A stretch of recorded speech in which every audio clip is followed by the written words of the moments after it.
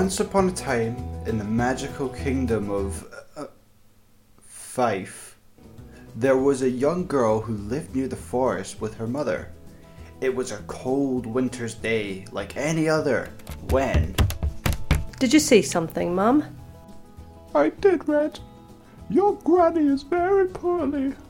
Would you be a darling and bring her my old laptop so she can take part in next Saturday's family Zoom quiz? Fine. Okay, does she know the code? No. Thank you for reminding me. I'll write it down. Remember, Red, don't go off the path or talk to strangers. Do as I say and get to your granny's house as quickly as you can. Okay, Mum.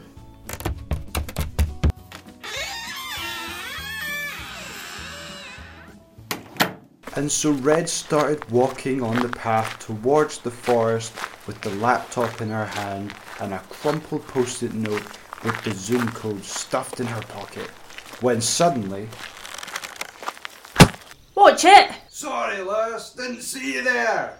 Get some glasses and hit the target next time.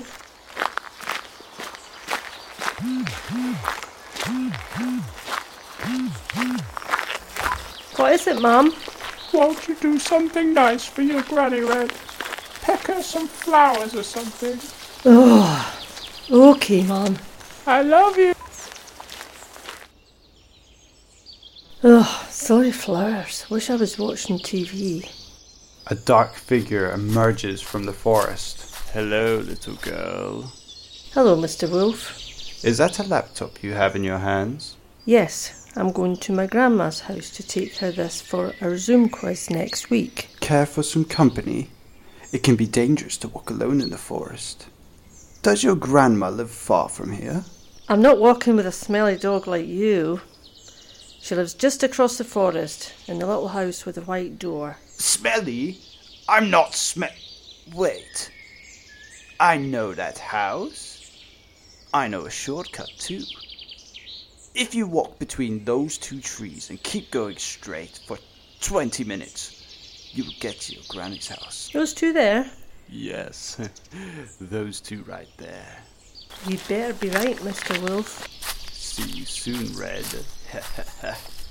And so Red started to walk deeper into the forest, disobeying her mother. Meanwhile, deeper into the forest, the wolf knocks on the house with the little white door. Who's there? It's me, Granny. Red.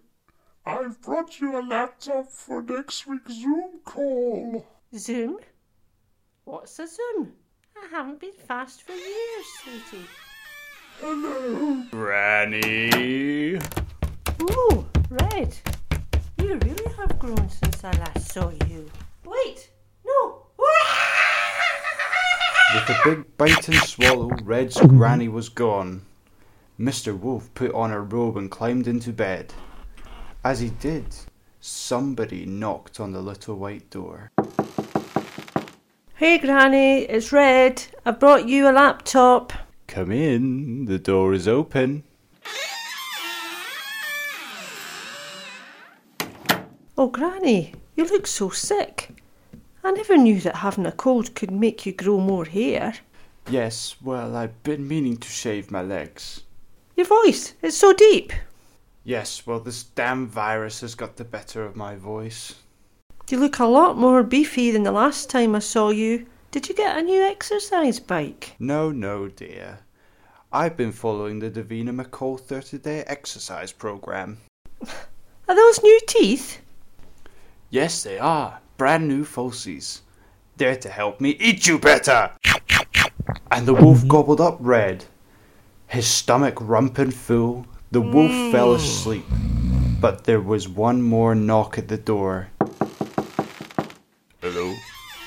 Anyone home? The hunter. Oh, no you don't. Come here, you big beastie, you. The hunter grabbed the wolf by the neck and threw him against the ground, making him spit out poor Granny and Red.